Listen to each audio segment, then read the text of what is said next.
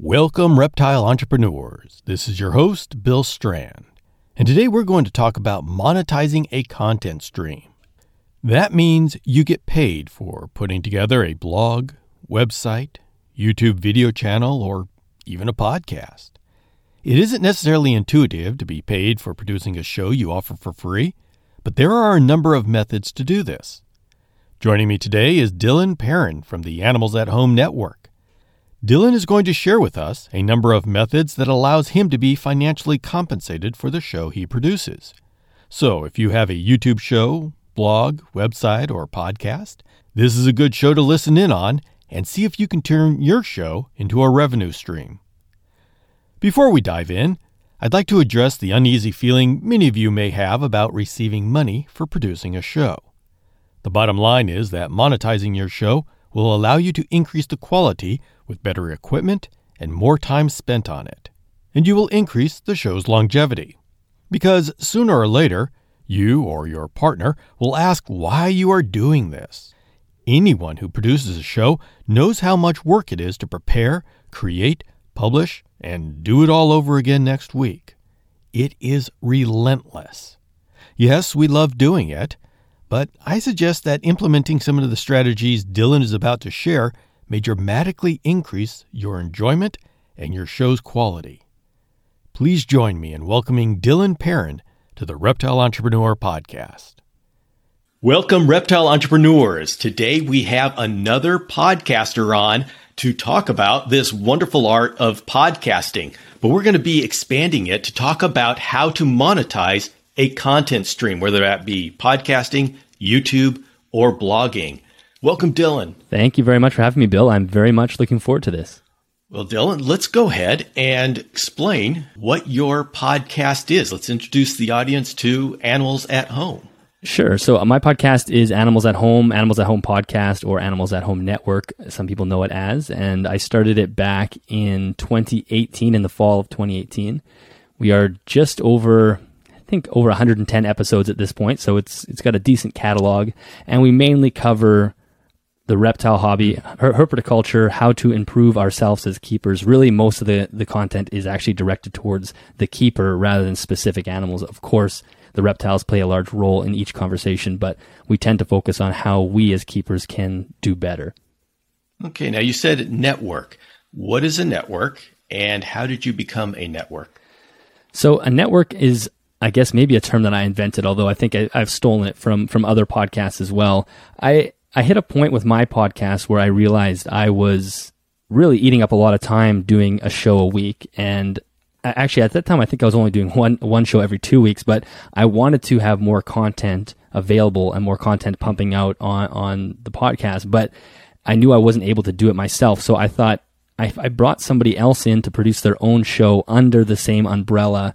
If anyone remembers the Herp Nation podcast, or I think it was, Herp Nation podcast, and they did something similar where it was one podcast in the Apple Store or in the Apple app, but underneath that was several different shows and with different hosts. And I actually really liked that model as a listener. This would have been 5 or 6 years ago, because you could it was almost like flipping through channels and getting slightly different content under the same umbrella. And I wanted to replicate that. So after doing maybe about a year and a half of just recording the show myself, I brought in another host, Bryce Broom. He's a South African reptile keeper, mostly focusing on venomous snakes. So I knew he could attack herpetoculture from a completely different angle than I could.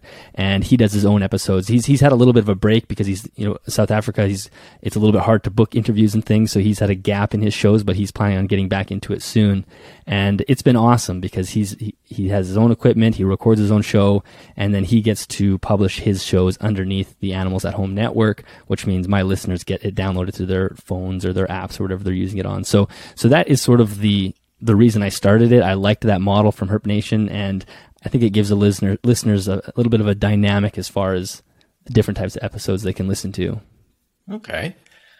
So let's go back to the beginning. For the Animals at Home Network, what inspired you to start a podcast? Well, originally I started the YouTube channel Actually, I should rewind even further. I started as a blog. I was actually looking for a way to make a little bit of extra money online, so it kind of goes well with this podcast. I started writing a blog about something completely different. It was like a health nutrition thing, and I was playing around with AdSense and learning how to use Google to drive traffic, and I quickly realized I had no passion for what I was writing about, and as much as I wanted to make a little bit extra money, I could not drag myself to write these articles about health and nutrition. It just wasn't in me. So I thought, why don't I just take that same concept and focus on something that I'm passionate about, and if it makes money, that's great, and if it doesn't, at least I feel like I'm doing something that I enjoy. So then that's when Animals at Home, the blog, started, and I was just sort of writing just different articles about setting up DIY enclosures and quasi care guides and whatnot. And with that, because I was doing some DIY projects, that's where YouTube got folded in. And so I thought, okay, I'll record a few things and start doing some tutorials online. And I did YouTube for maybe 6 months, where I was just doing a few different random videos here and there. And I hit a point where I realized, where I think, the classic pet tuber eventually hits, and that's to continue producing content. The easiest way is to just continue to buy new animals. And, you get this sort of fountain of youth of content if you continue purchasing animals. And I did not want to go down that path for many different reasons. I live in a small apartment that would run out of space. Financially, it didn't make sense. So that's when it sort of dawned on me that I think a podcast would be perfect, because I could have reoccurring content on a monthly basis or a weekly basis that didn't require me to go out and buy new animals. And even at the time, I still was very green in the hobby, and I felt very wrong about giving people too much advice, about how to care for reptiles, when I feel like I didn't have enough under my belt yet. So I thought the podcast would give me an opportunity to learn how to be a better reptile keeper and bring listeners on along that journey. So that was sort of the genesis of the podcast. That would have been the summer of 2018. And then the fall of 2018 is when it officially launched. Okay. And you touched on something that I'd like to highlight and explore a little bit. And that is that you didn't feel like you were expert enough to be teaching people. And so how did you come to terms with that and create a very successful show around that? Yeah, it's sort of an interesting concept. It was almost like I realized that I couldn't do the teaching myself, so I needed other people to teach for me on my platform. And it's funny, I had TC Houston from Reptile Mountain had said to me once, like, great job getting other people to talk for you. And that's kind of what the podcast has been. But I think I started realizing that it almost felt like I was faking things if I was going to make a video about how to care for a day gecko. Well, I've had one day gecko in my life. I've had her for 5-6 years, but that doesn't make me a day gecko expert. And I realized that there was something very unauthentic about trying to pass along information, and it just didn't seem right. And I knew that there were some amazing reptile keepers out there with incredible information that aren't interested in bringing that content online in any way, because they're focused on their own things. They're not going to start a YouTube channel. They're not going to go start a podcast. So I thought I can just have them on and pull out that information from them and make it available to the everyday keeper. And that's really what I ended up doing. There was a very strong sense of that imposter syndrome at the beginning, because you do feel, who am I to be giving information to people? And as long as you can find the right people to help you deliver that information, the imposter syndrome sort of melts away. But at the beginning, that's very much what it felt like.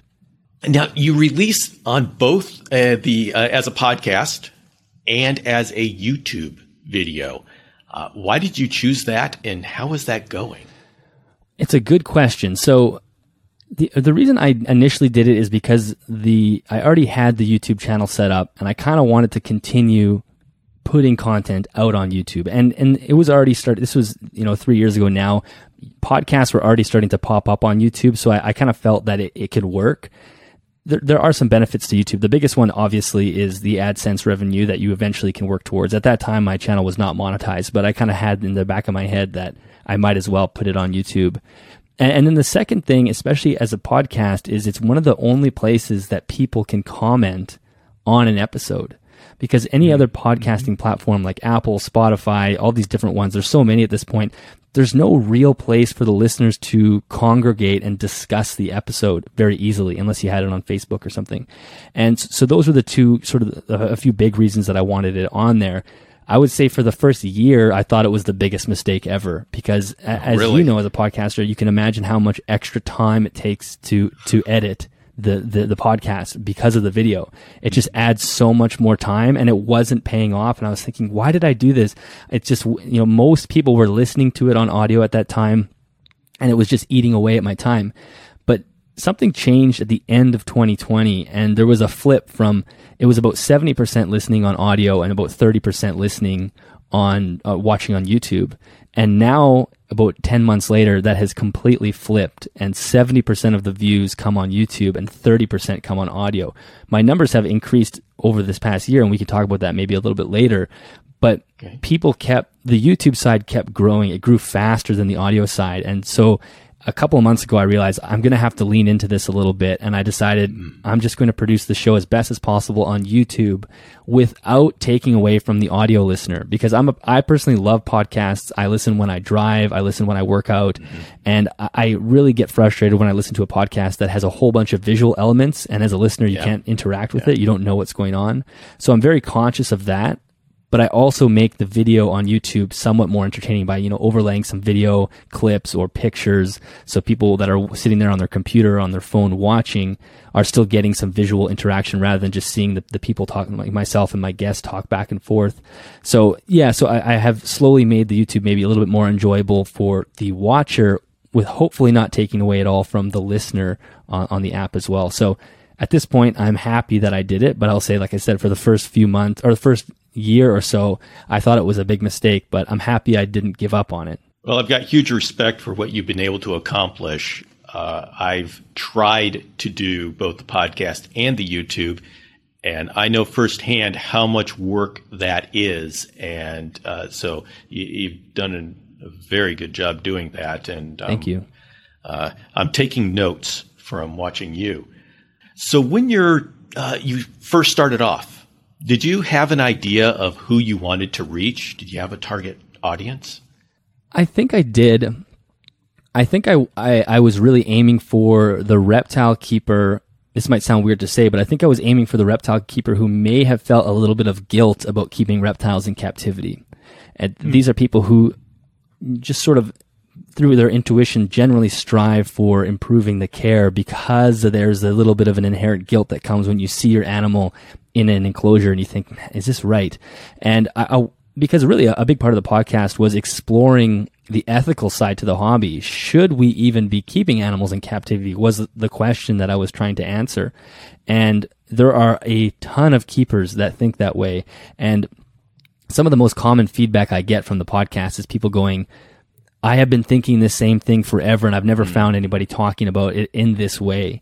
And so I think it's a lot of people that are already having these sort of conundrums in their own mind and they find the podcast and it's not like they're even really they are learning new information, but the sort of the philosophy side they already have inherently and it's just finally a piece of content that's connecting with them that way. So that was my initial audience were people that wanted to maybe interact with the hobby on a slightly deeper level. It seems to me that you've maintained that audience and served them well. Would you say that you have? As in, would you say that your audience right now is that target audience that it has maintained? Yeah, I would say that audience has only grown over time. I think I've done a good job finding those keepers, and I've even found people who didn't have that mindset about herpetoculture, but listened to the show and now have kind of evolved to think of it that way. So I think the one way my audience is growing is obviously by finding new people with that mindset, but also doing my best to transition some people away from more simplistically thinking about the hobby to maybe a more complex side, and they find it and it sort of connects with them as well. And so I would say, I'm starting to pull people from the other side as well, which I'm happy about. Well, you've done something very interesting with that being your focus, and that is that you've found a way to have a focus that goes across all reptile and amphibian keepers. And that's quite the challenge for people trying to have a reptile podcast. It's because ball python people and chameleon people and dart frog people are completely different communities. And so what you've done is you've created a topic that is common to all those communities.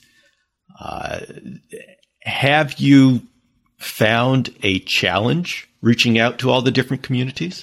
Yes, I definitely have. I would say the biggest challenge is landing into an echo chamber, because it's easy to do that, especially on Facebook. Echo chambers just, they erect themselves immediately. And so the show can get stuck in those chambers, and people in that kind of community will love the show. They really enjoy it. But a big part of me says I want other people listening to the show as well. I want people that disagree with this episode to listen to it. And it can be a challenge to get that content to those people because of how rigid the walls get built up online. If like you said, there's so many different segments of the hobby where somebody who's a ball python keeper is probably not going to want to watch a podcast about creating naturalistic enclosures. I shouldn't say that as a hard rule, but if you are somebody who keeps in racks, for example, and that's your focus, you're breeding morphs, for example, wanting to listen to a podcast about creating naturalistic enclosures or trying to replicate sunlight, for example, may not be right up your alley. Now, I would love for those people to listen to it because they might start to think, maybe they have a point here, but it can be a challenge to break into that side. What did you want to get out of the podcast from the beginning? You did talk about monetization, and you talked about a personal journey. Let's bring that all together. And what would you say you wanted to get out of the podcast at the start of your podcast? Yeah, of course, the monetization was there. The sort of exploring the captive husbandry side, the ethics of it was there. But really, what drove me to start the podcast is it was at a weird time in my life where I actually had just finished being a competitive swimmer. I swam for a long time, and that was my only focus and I swam at a high level for a long time, like a national level. And I retired in 2016 after Olympic trials. That was my last swim meet. And then after that, I was about a year and a half of just kind of like floating through life, not really sure what I was going to do. And I hit a point where I just realized I need to do something that makes me very afraid. I realized that I needed to tackle a project that made me very nervous because it had been a long time since I've challenged myself in something. It had been like a year and a half, 2 years. And when the thought of the podcast just popped in my head, just as thoughts do, they pop in your head, it really terrified me. And I thought, this means I must do it. I didn't know. I knew that if I left it for too long, I would talk myself out of doing it. Uh-huh. So I basically bought the equipment right away. I set it up. I started emailing people. I'm a very introverted person, and people may not realize that on the podcast. I'm not necessarily shy, but I'm not someone to be very outgoing. And so this fear of doing it was the one thing that was driving me. I just knew I had to stay in front of it. And something inside me told me that it would make me a better person, being able to do it, being able to pull it off. And that's sort of a very random answer to that question, and maybe some surprising to some people, but a lot of it was a personal development path for me, and I could see it there, and I just went after it as hard as I could to the point where I'm now comfortable doing it. But it took me a long time to get comfortable doing the show, like over a year for sure. I would get very nervous before episodes. It was a whole thing for me, and still sometimes I get nervous before episodes. It's getting easier now, but it very much was, I would say, a personal growth thing for me. Do you think you've achieved your goal? Yes, I think I definitely overcame the fear of doing it. I would say I've done that, but I think the goalposts always need to continue to move. I think I've done a lot in the show, but I want to do so much more. And as I become more confident doing it, and as the show takes on sort of a life of its own, I can set further goals and continue pushing it to something bigger and better. But that initial fear of talking to people and booking interviews and just operating a podcast, I've gotten over that. And I'm so grateful that I have. Mm-hmm.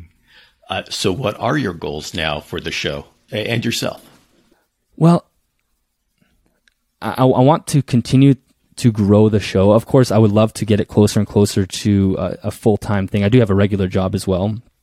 I shouldn't say it's a regular job. I coach swimming, so people don't think it's a real job. But I coach swimming at the university that I used to swim at. Uh-huh. And so those two things kind of go well together because I have the middle of the day off quite often, and I can work on the podcast. But right now my focus is just growing the listenership and doing what I can to do that. And one day I would love to have it as a very well-rounded, polished, impressive show every week. And I would love to have people helping me with that in a way that I could bring in income from more than just myself. Now that is way down the road as far as, bringing on an editor or someone to help me do marketing and whatnot. But if I can get the show to a point where it brings in income for not only my family, but also another person, that would be amazing. So that is off in the distance, but that's where I'm looking right now. Well, that's a good segue into the core of what we're talking about, and that is monetization of a content stream. And just to set the stage, audience members, if you're going to be starting a content stream, there are ways of monetizing that and getting some money to come back to you. And so it's important to know what these techniques are. And Dylan's done a very thorough job in touching these bases and has been generous, has offered to be generous with his time. And so, Dylan, let's go over the different monetization methods available to someone starting a content stream.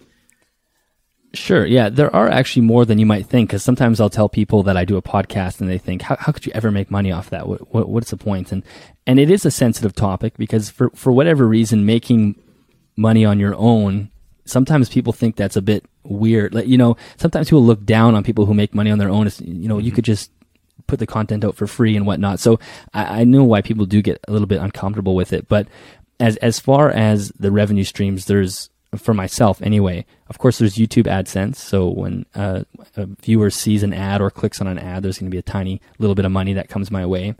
I have affiliate relationship, which is a sponsorship for the podcast with Custom Reptile Habitats. I also have affiliate links for Amazon. I have some merch, some shirts that people can buy, and Patreon as well. Okay. And so those are the sort of the main ones that I do bring in money from. Okay. Well, let's unpack each one of those, and let's start with the AdSense. What is that, and how much does that bring in? Yeah. So AdSense. If you are a YouTube channel, I mean, everybody knows the big YouTube channels out there. If you're someone that's bringing in millions of views a month, you are going to be doing really well. Now, my channel does not bring in that many views a month. I think I maybe bring in 25 to 30,000 views a month or something like that. So on average, it's anywhere between $150 and $200 a month American. So for me, it gets bumped up a little bit because it gets converted to the Canadian dollar, which is decent. Maybe some people think it would be way more. Maybe some people would think it is way less, but it's something that has been slowly growing over time. And like I said, that is when the ads pop up. And I'm pretty conservative with my ad placement. Typically, I'll post about 3 or 4 ads in an hour and a half episode of the podcast. So I probably could ramp it up, but I want the viewers to enjoy the podcast. I don't want them to be constantly interrupted through ads if you're watching it on YouTube. So I'm pretty sporadic with those, but it does, of course, help bring in some money. So what kind of control do you have over the YouTube ads? You have quite a lot of control. So the simplest control is on off. You can turn the ads right off if you want. And sometimes I do that depending on the video. And then the other control you have is you can place ads where you want it. So you can, everybody's seen the YouTube ads. So there's ads that, play for 10 seconds that you can't skip. Those are the non-skippable ads. You can tell YouTube you don't want any of those, or you only want those. There's of course also the skippable ads, which are the ones that play for 5 or 6 seconds and you can hit skip. And depending on the type of ad it's playing, you'll get a little bit more revenue. I don't even know how much you get paid per video. I think I on average get paid, it's like $5 or $6 per 1,000 views or something like that. That's sort of the average that it works out to. And then on top of that, you can choose where you want ads inside the video. So you have full control over that. If you want to just slide ads at any point in the video, you can just drop an ad in and then it'll stop the video to play that 5-second skippable ad. And yeah, so you do have actually a fair amount of control over it, which is sort of nice. Okay. And how consistent is the revenue from AdSense? It is, I would say it's quite consistent. I mean, it constantly grows as the channel grows, which is nice. It does wax and wane a little bit. I find when we go into the Christmas season, my ad revenue bumps up quite a lot. I think the corporations start really paying for a lot of ads, and I'll see a nice little bump. And then in January, February, it sort of trickles back down. And then normally I'm caught up to where I was last Christmas, sort of by the summertime. So hopefully for another bump into Christmas season. So it is pretty consistent. It does wax and wane, but at a slow level. It sort of comes up and down. It's not like 1 month you'll have no dollars and you go, what the heck? You can see it kind of dropping a couple dollars a month or rising a couple dollars a month. It's never a dramatic change. Okay, and then we have affiliate links. And these are links that say go to Amazon for equipment or anything on Amazon. How does that work, and how much does that bring in?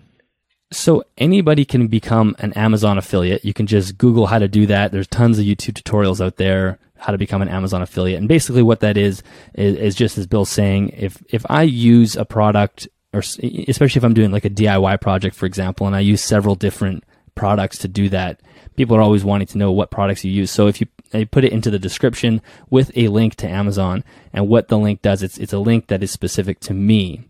And when someone clicks on that link, if everybody's heard of cookies, which is sort of a browser's way of tracking an individual. So when someone clicks on that link, there's like a 24-hour cookie. So if they buy anything on Amazon in the next 24 hours, I will get a small commission. It can be anywhere from 1% to 3 or 4%. It's pretty tiny when it comes to Amazon. They're pretty cheap when it comes to paying off their affiliates. It used to be more. It's getting smaller and smaller.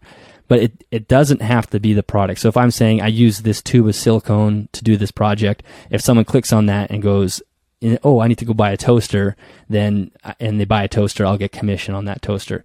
Now, that one is more sporadic. Some months I'll make $200 a month. Sometimes I won't get anything for a month. It'll be zero. It's very erratic. So it really depends on what the people are buying. So it's not necessarily something I count on. It sort of averages out between 75 and 100 a month. It does add up, which is nice. But yeah, so that's basically the premise of it. You can click on the products that I've used, and whether or not you buy that product or any other product in the next 24 hours, I'll get a small commission. And then, and by the way, just a note for listeners, you don't pay anything extra. So if you want to support someone giving you good content, use some of those affiliate links. It's like Amazon is paying Dylan to give you good information. So it's a pretty good deal.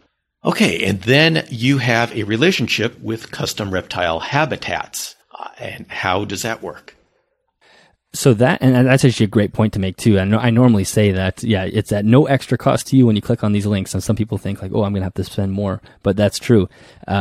And my relationship with Custom Reptile Habitats is also an affiliate relationship. So it's the same premise. If someone clicks on the link that I have, it's set up to be a cookie relationship as well. So if they buy an enclosure, I have a certain percentage of commission that I get. And it's another great relationship as well, because myself and Paul, the owner of Custom Reptile Habitats, really connect on the philosophy of reptile keeping, and we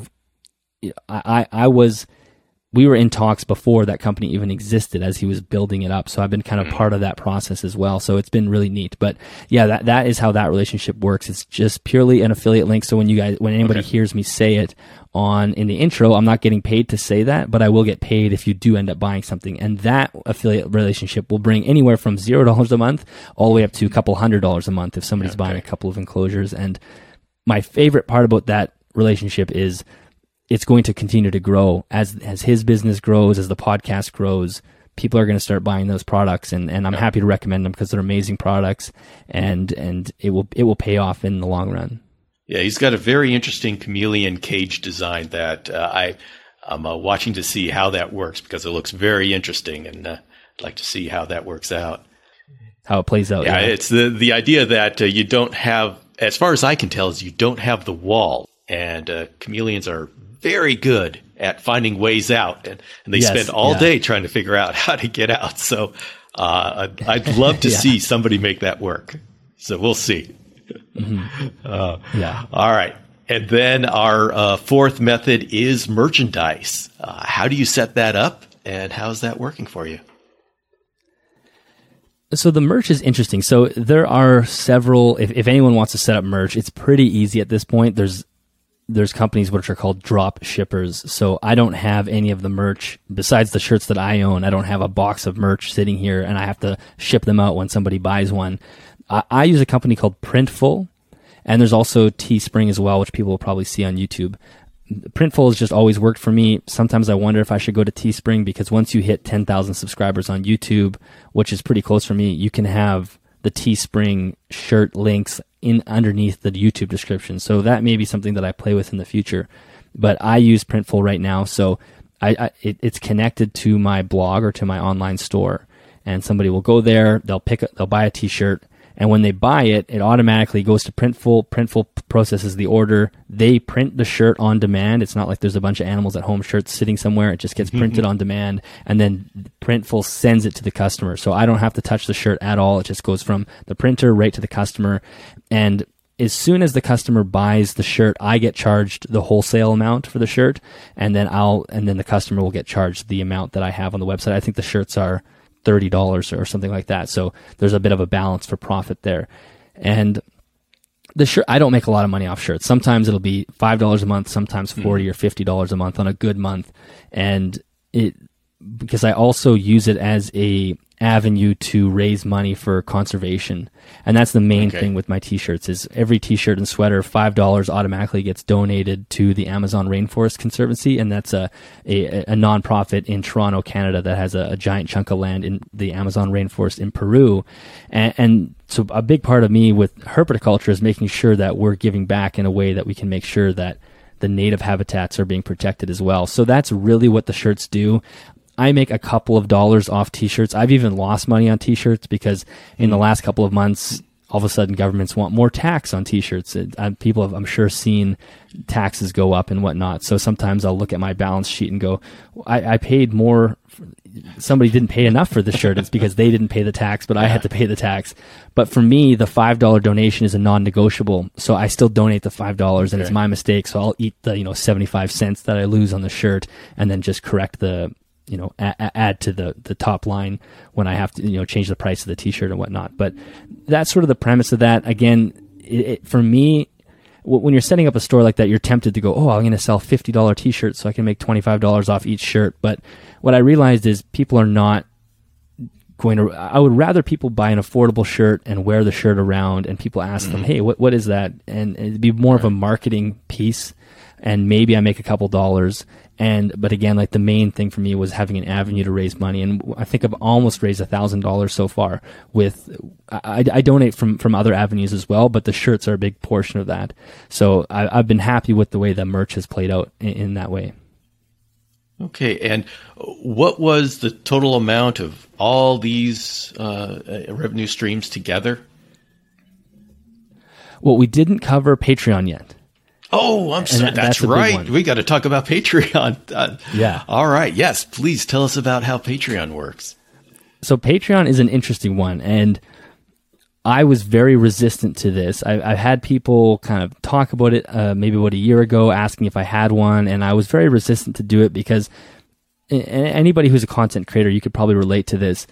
You think there's a couple things that come through your mind. You think it feels weird having people pay a subscription for something for you. Like it can be uncomfortable getting people to pay you for things.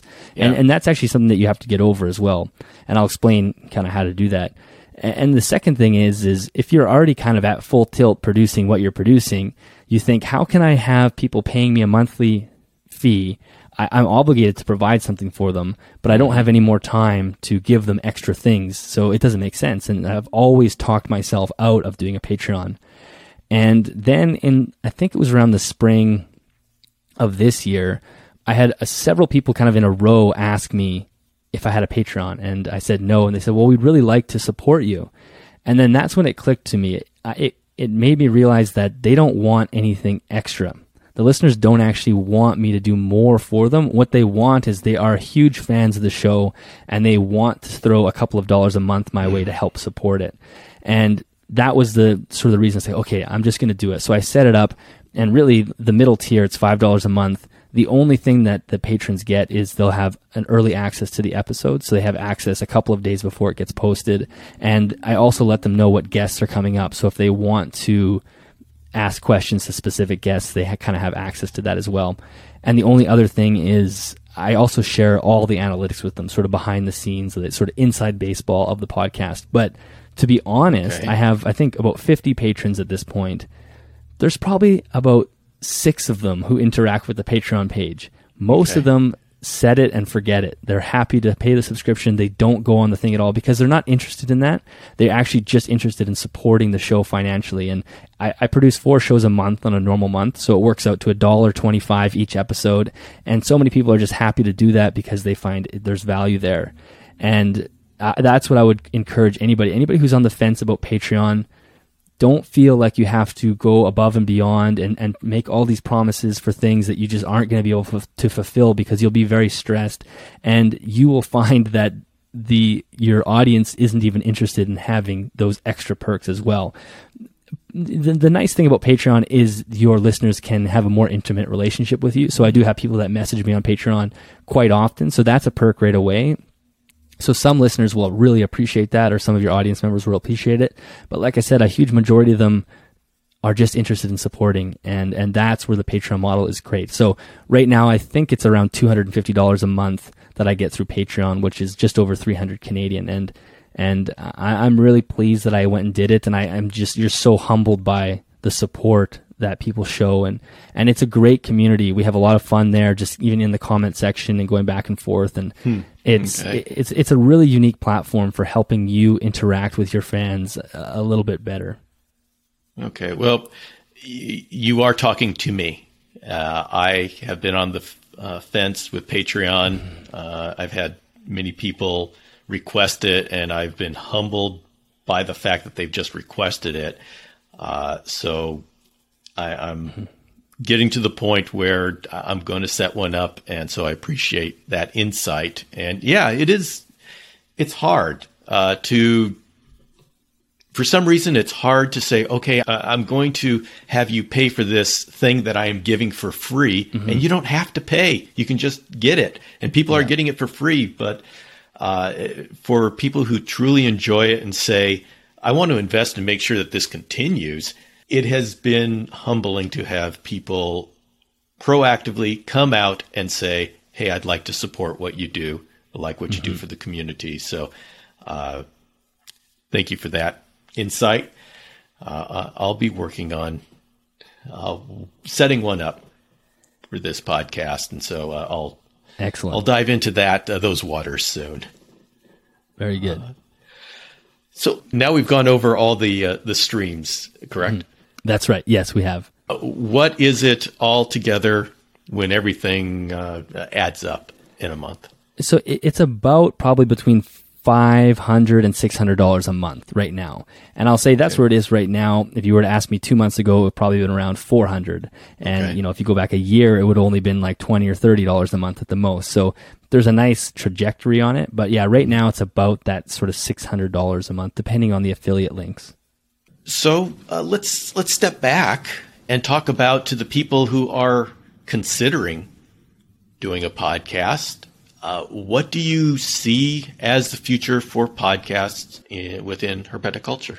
Well, it seems like, and you probably have a better handle on this than I do, but it seems like in the last 18 months, there's been an explosion of new shows. And there's been shows that just started popping up everywhere. When I started my podcast, I felt like there wasn't very many out there. I think I was also not really looking, which will make it easy to not think there were any, because I just wanted to focus on my own thing. I didn't want to have the influence of other shows, so I just wanted to create my own thing. And even now, I'm actually not great at listening to other reptile podcasts. You end up talking about reptiles all day. Sometimes you just get burnt out on them. But there's been an amazing amount of shows pop up, which I think is amazing. I think the more shows that there are, the better the shows will be. And I think what will happen is people who are serious are going to have success, and people who, had the idea and don't want to sit down and really make sure that this is something that they want to do, those ones will probably eventually disappear, because as you know, it is an incredible amount of work. Yeah. And a lot of it is a lot of volunteer time. We're talking about making some money this month, but it was almost 2 years or 3 years of no money, just working and working and working. And so it is a lot of consistent grinding. But I think those who are willing to do it, there's going to be some amazing shows available for people, and everybody has their own twist on things, and every show is just a little bit different. And I think it's amazing for herpetoculture, and I think it shows how responsible we are as a community, that we're willing to create these shows that are designed to help people care for their animals better and focus on conservation and focus on ethical keeping. And I think it's fantastic. What do you see in the future of your particular podcast?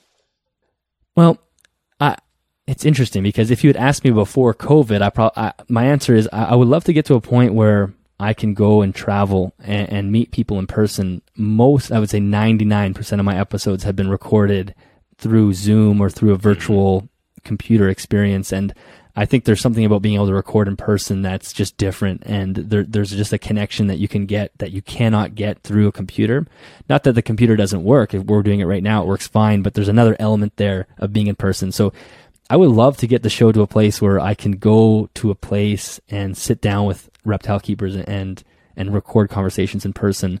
Whether that's going to happen in the near future, probably not, because things are just too crazy right now. But as I alluded to earlier, I do want to continue growing the show. I want to make it so it can be more of a substantial income for me, especially with the pandemic. My actual job comes in and out on a monthly basis. It seems like we constantly are getting shut down, and for me, it becomes more of this will be a more stable income for me if I can build that raft and make it float better. If I can continue to build on this, it can be something that is lucrative for me and for my family, but also I'm doing something that I'm incredibly passionate about. And yeah, it is a tremendous amount of work, but I do love getting to meet new people and talk and produce the show. It's a lot of fun. So I am working, as far as the future goes, I'm working towards making it a full-time thing and just making it a more well-rounded show. Like I said earlier, if I can bring in another person that can also be making money off it, that would be amazing. And it's hard to say what in the next 2 years of podcasting is going to look like, but I think it's just going to keep getting better and better. Okay. Well, for the person who is thinking about starting out, let's talk about what do they need to know about starting a podcast? And not necessarily the equipment, but what should they be ready for? Well, I would say the first thing I would do is really come up with a mission. What are you trying to accomplish with the show? Just to give yourself some more direction. It can be very scattershot at first. If you just say, I'm going to make a reptile podcast, there's just too much there. And it can be so hard to make the next step. There's just too many options, too many people to interview. So narrow the focus a little bit so you can have something to stand on and at least produce some content towards that. And feel free to branch out when the time is right. But narrow focus is, I think, better. Be prepared for, like I said, a crazy amount of work. The amount of work that especially when you're trying to learn how to edit audio. If you come from me, I had no audio editing background at all. So it was a big learning curve. So that is a really big one. And the other thing I would say is you will never feel 100% ready to do it. So don't wait for the feeling where you're like, I feel prepared, I feel polished, I feel this. You have to just come up with your mission, come up with what you want to do, and just start doing it. Because your early content is just going to suck. There's just no way around it. It's just those first few things that you go out and create, it's just going to be bad. And you have to go through, you have to cut your teeth on something. It's just the way it is. And don't let perfection stop you from those learning moments. And those are the times where you just learn so much. And I would also say, if you're starting a podcast or any content really, a consistent schedule, I think, is very effective. At least it's worked for me. Whether that's once a month or once every 2 weeks or whatever it is, come up with something that's somewhat consistent just for yourself, but also the listeners to get used to. For me, it's every Sunday morning. My podcast comes out at 9 a.m. Central Sunday morning, and people begin to alter their day expecting the show. Like, I have so many people that go, every Sunday morning I go to my reptile room to do my weekly cleaning and I throw the episode on. And so your listeners will start to kind of morph around that. So consistent schedule is really good. And I would say the learning curve is extreme, but it gets easier. So if you start producing content and you feel like you got hit by a truck, don't be afraid. It will slowly get better and it gets easier. And as you become more competent, you can start pushing the envelope more and start doing more challenging things. But at the beginning, it can be very stressful and also very vulnerable as well, because you're putting content out for the internet and anybody can say anything they want, but you just have to take the plunge. And if you think about it too long, you won't do it. And that kind of goes back to what I was saying about even getting over the fear of doing the podcast. I knew if I thought about it too long, I would have pulled the plug. So I just ran with it and got it done. If you're sitting there and you're listening to this and you feel like you want to try creating content, do it. That's the amazing thing about the internet, is anybody can do it. Just give it a try. If it doesn't work, it doesn't work. But if you don't try, you'll never know if it's going to be successful. And that is the weird experience with me with my show, is it's almost its own entity at this point. Like, I'm just kind of the manager of it, but it does feel like it's a separate thing. But that's taken 3 years to get to that point. And you'll never get there if you don't, take the plunge and do it. So try it. If anyone has any questions, I'm happy to help people, because as I said, I think the competition is great. I come from an athletic background. I love the competition of having other shows pop up, and we will all make the shows will grow together and become better if we do have competition. So if you're thinking about doing it, go for it. Okay. And if they want to learn more about you and Animals at Home, where can they go find it? If you just Google Animals at Home, you'll probably find it. If you go to animalsathomenetwork.com, that's the main website with all the shows, all the show notes and everything there. If you go to YouTube and search Animals at Home, you'll find it as well. And on Instagram, Animals at Home CA, that is my Instagram handle, and you can find it there. I don't post a ton on Instagram, but I always post when the new episode goes up. So, and that's a good way to reach out to me as well, just through DMs. I'm pretty much very consistent at checking those. So if you do want to reach out, that's the best way to do it. And all of those links will be in the show notes if you want to go check there. Dylan, thank you very much, especially for being so open with what's going on behind the scenes. And listening audience, I did check with him to make sure he was comfortable answering those questions before I asked them. Monetization is a sensitive subject for most people, but it's critical for the longevity of our products. And the projects that we do to keep them going. And so we need to talk about it more if we're going to all have success in this industry.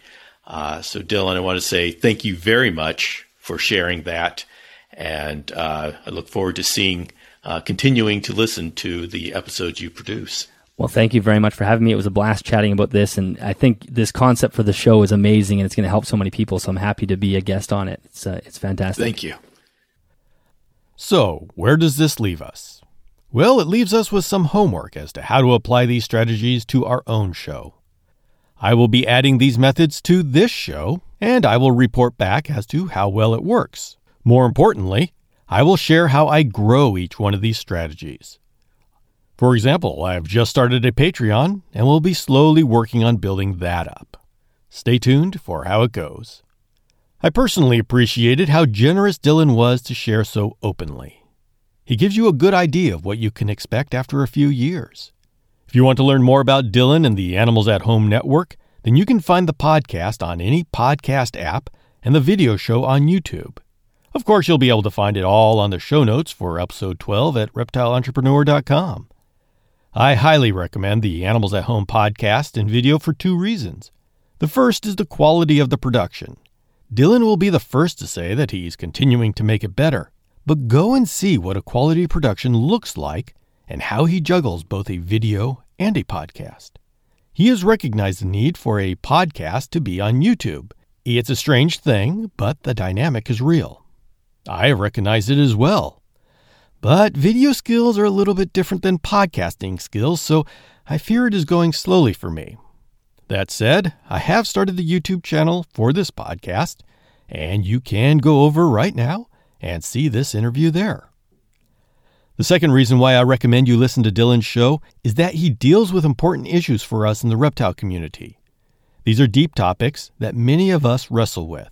It is well worth joining the conversation by listening to what other people have to say on the Animals at Home network. So I encourage you to go check it out. And I want to adjust one more thing that may run across your mind. You may look at all the video channels and podcasts and wonder if there's a place for a news show. And the answer is yes. The thing with shows is that there really isn't competition in the sense that if I watch show A, I can't watch show B. I mean, I can be a follower of both of their channels and 5 more podcasts to boot. If I love Dart Frogs, then I will listen to all the podcasts and watch all the YouTube video channels on Dart Frogs. So don't let the fact that there may be others in this space already slow you down. Now, the space being populated does establish a baseline for what kind of quality is expected, so you can all compete on that. But that is the healthiest form of competition and can be friendly. In this manner, the community actually grows with competition. So if you have a story inside of you, then there is a YouTube channel or podcast waiting for you. Just stick around this podcast. I consider our content streams a valuable part of our community's foundation, so I will be diving deeply into how to create and maintain video, podcast, and website outreach. And if you have questions about creating any type of content stream, you are welcome to reach out to me via email and we can discuss your situation. But for now, it is time for me to sign off. This is Bill Strand saying take care of yourself, take care of our reptile community, and let's see what we can build.